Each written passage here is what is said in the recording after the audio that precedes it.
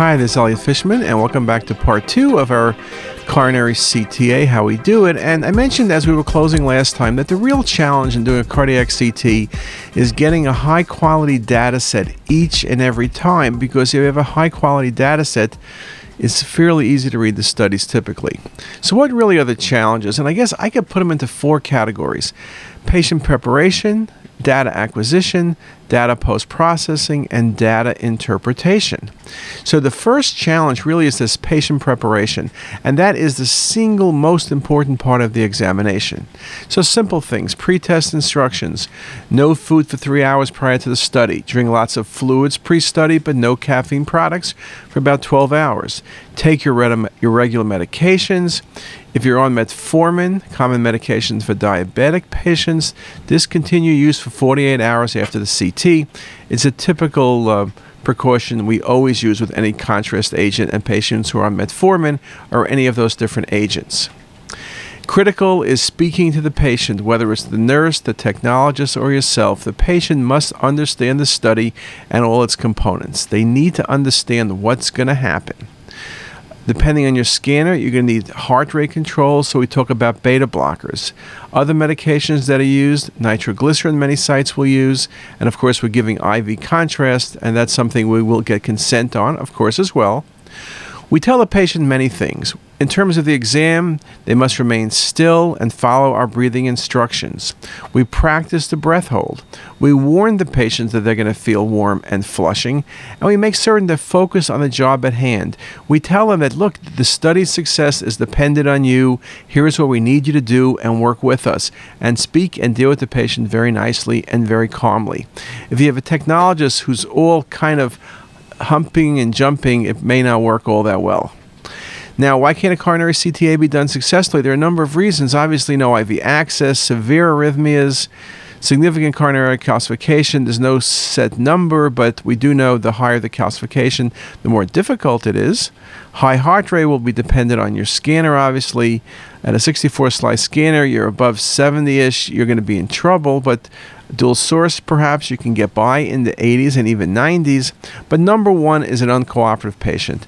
If the patient is going to be breathing through the study, it's just a waste of time. So when you're doing cardiac CT in the ER, if the patient's intoxicated, if the patient just is difficult, you can't do the study.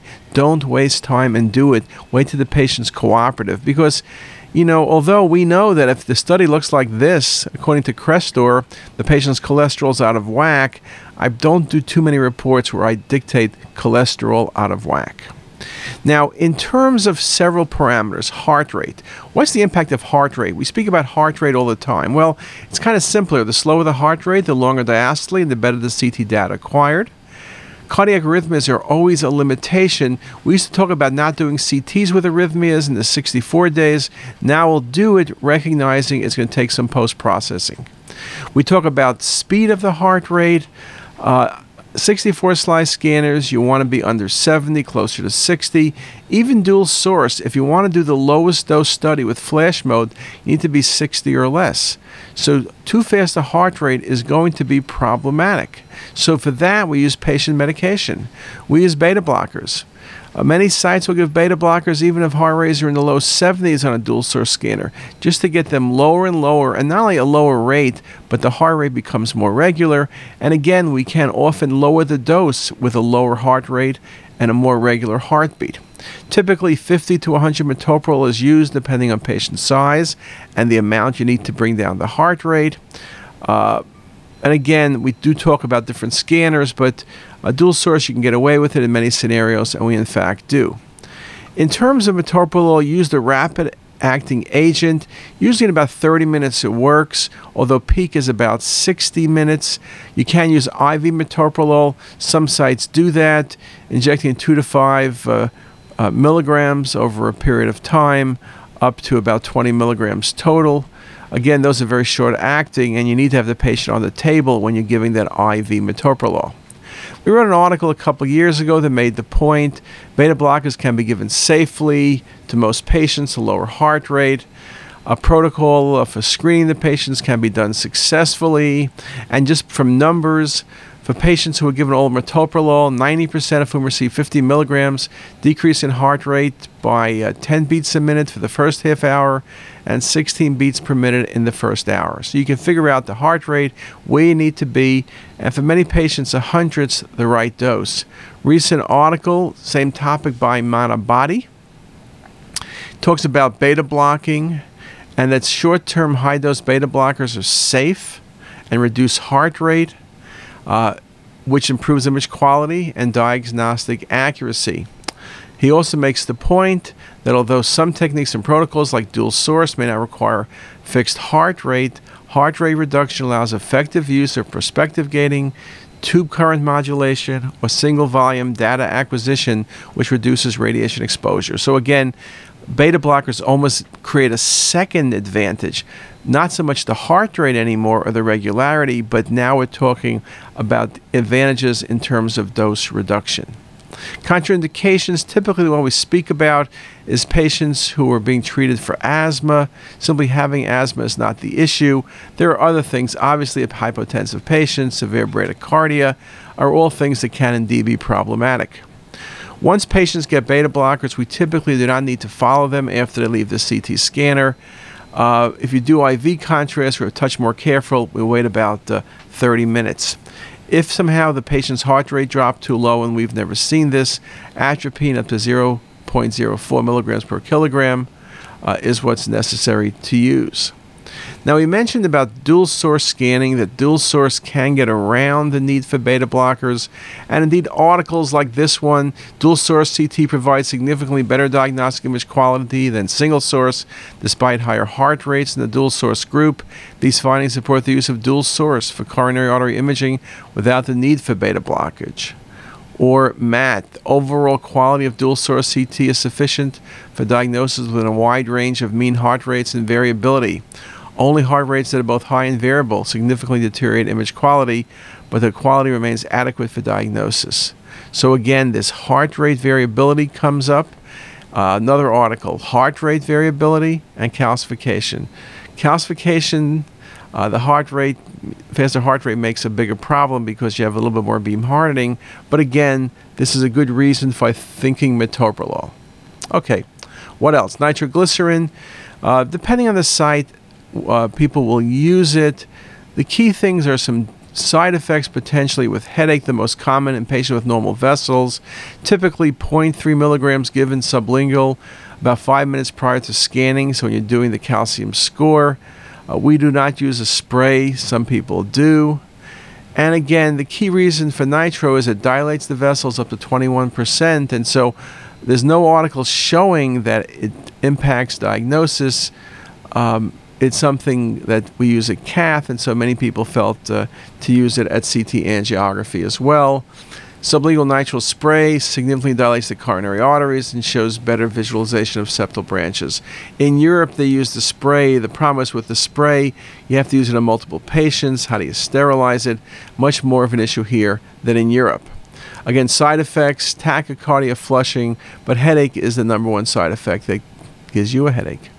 Contraindications, recent use of erectile dysfunction medication, so you want to speak to the patient about that before they come to the scanner. Hypovolemia, raised intracranial pressures, cardiac tamponade, and the like. So there are select contraindications, but the key one is for ED medication like Viagra, Cialis, and Levitra. Okay, just something very important to know, and that's very nicely true in almost any situation where you're going to give some type of nitrate medication. Now, in terms of IV delivery, the key thing, of course, is the rapid delivery of contrast. Your protocol will vary depending on your scanner. So make certain you understand your scanner, particularly the speed of the acquisition. You need to know all of your protocols. Many patients now can be done with 100 kVp instead of 120, and some can be done with 80 kVp. Anything that reduces the dose. We inject contrast typically in the range of 3 to 8 cc's, but routinely 5 or 6 is typically our magic numbers. Right intracubital fossa, 18 gauge needle is of course ideal. And the average patient probably gets around 80 cc's of contrast. We use the Omnipaque and Visipaque products typically at Hopkins, but for coronary CTA we're using Visipaque. Patients have less minor side effects like heat and warmth, and it's more renal friendly, and many of the cardiac patients are obviously older. When you're doing cardiac CT, a good measure of quality would be the vessel opacification should be at least 250 Hounsfield units, and we've had no problem with that. We're probably typically more 400 plus Hounsfield units on a routine basis. How do you define proper timing?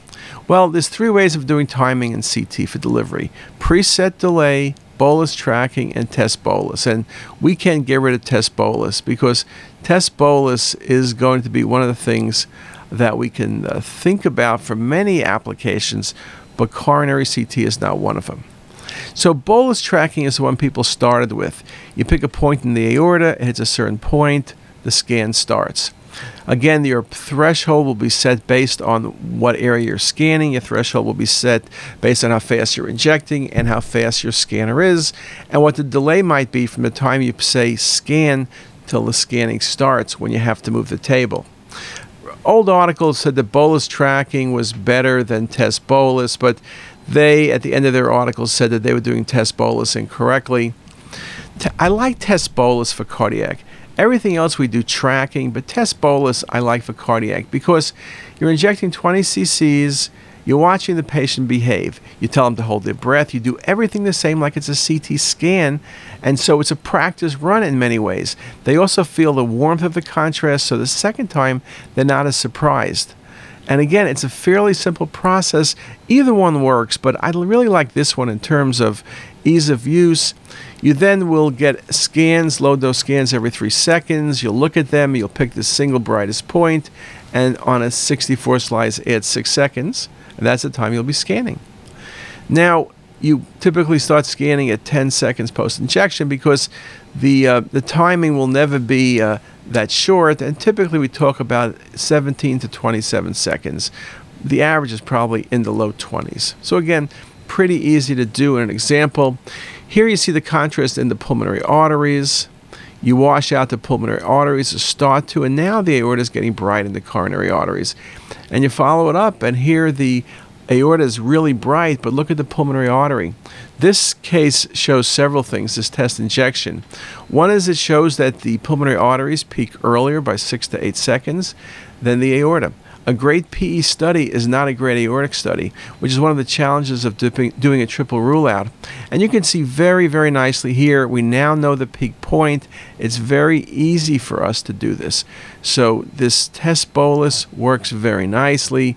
Here's another example. And again, your timing of when you start scanning is very dependent on the scanner. So underscan your scanner well. And here's picking a point. And there it is very nicely looking at the test results. And here's the actual scan. Patient, by the way, had a root repair for Marfan's and has an aneurysm at the site of reimplantation of the right coronary artery. Very nicely shown, nice opacification. You see all the components of the patient's surgical repair. Very nicely done there. And here's the vessel tracking. Okay? And here's just another example, same thing. Bolus tracking, and you have very nice visualization, large ventricle, and again, just a very nice example. So the key thing, of course, is doing this study correctly in terms of timing. Now with dual source, things can be a bit easier. We inject a bit faster because the scan times are much shorter. Some people use a split bolus. We're not big on that, but we do always flush with saline. So that becomes very important. Okay, what else? What other challenges do we look at? Calcified plaque and coronary CTA. We mentioned before about excessive or plaque, but what is extensive or excessive plaque?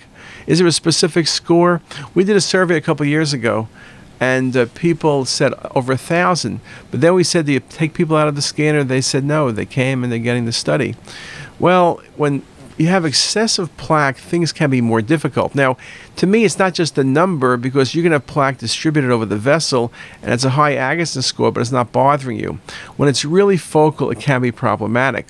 There's an article by Hecht a couple years ago that made the point that there's no arbitrary score. It's really your experience. People who are more experienced can get by with higher numbers.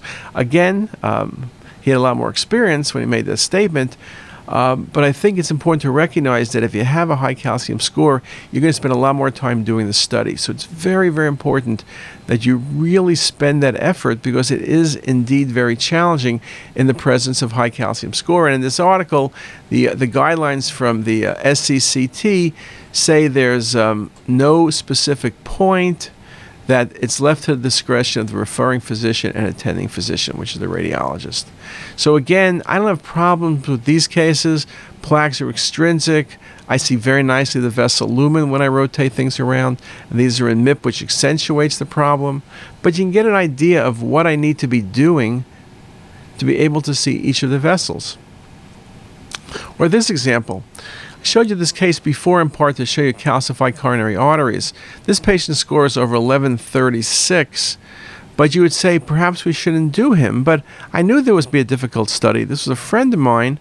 But look at the vessels. Look at the patient's LAD. You see that critical stenosis? That would have been missed. That was the source of the patient's pain. But if you did not do the study because the score was over 1,000, you wouldn't have been able to make the diagnosis. So our rule is, we don't look at the score truthfully right then and there, but the score is not the dictator of what we're going to do. I do know if we see really impressive calcifications, you could potentially wait and score the patient, but more important than score, try to look at the vessels and see distribution. I think it's that very heavy calcification that becomes a problem. So in this case, it could have been a problem more proximal, but where the patient's stenosis was, things were okay. So sometimes you get lucky. We also find in this article by Viveri, the presence of coronary artery disease in non-calcified segments is substantially lower than in segments with mild, moderate, or severe calcification. Well, that tells us what you know already, that usually if you see an area of significant calcification, there is some disease present there beyond the calcification. The point that it can be graded upward is an interesting point. It also doesn't say that the absence of calcification means the absence of disease. And in this article, clinical utility of MD-CT angio is to identify a patient with obstructive coronary artery disease has been shown. However, its utility for determining the presence of substantial coronary artery disease in a segment is limited by the presence and extent of coronary calcification. And that indeed is going to be a challenge. Work is going on. We talk now. There was an article published just this month. I showed it in my talk at RSNA. I didn't put it in here yet. What you can do is you can use iterative reconstruction for really reducing the dose. So that may indeed be a very possible way of solving this. Now, a critical thing in terms of dose reduction and image quality is going to be how you acquire the data. And there are two typical ways, retrospective versus prospective. Prospective, you get a signal from the RO wave and it triggers scanning at a set point and uses only a portion of the cardiac cycle. The key thing, of course, think fast. It's low dose. Problem is, if you're off to the right sweet spot, you have problems. Retrospective, you have continuous acquisition, so that's easy.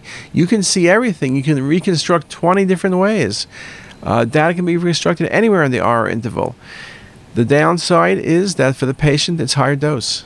And higher dose is something we don't want to do. And these days, we're talking 15 to 18 in the retrospective, though probably it's closer to 10 to 12 now. But with flash acquisitions or perspective, you can get it in 1 to 3 range. So again, it's something to think about. And what we're going to do is we're going to stop at this point and we're going to pick this up next time. And with that, have a great day.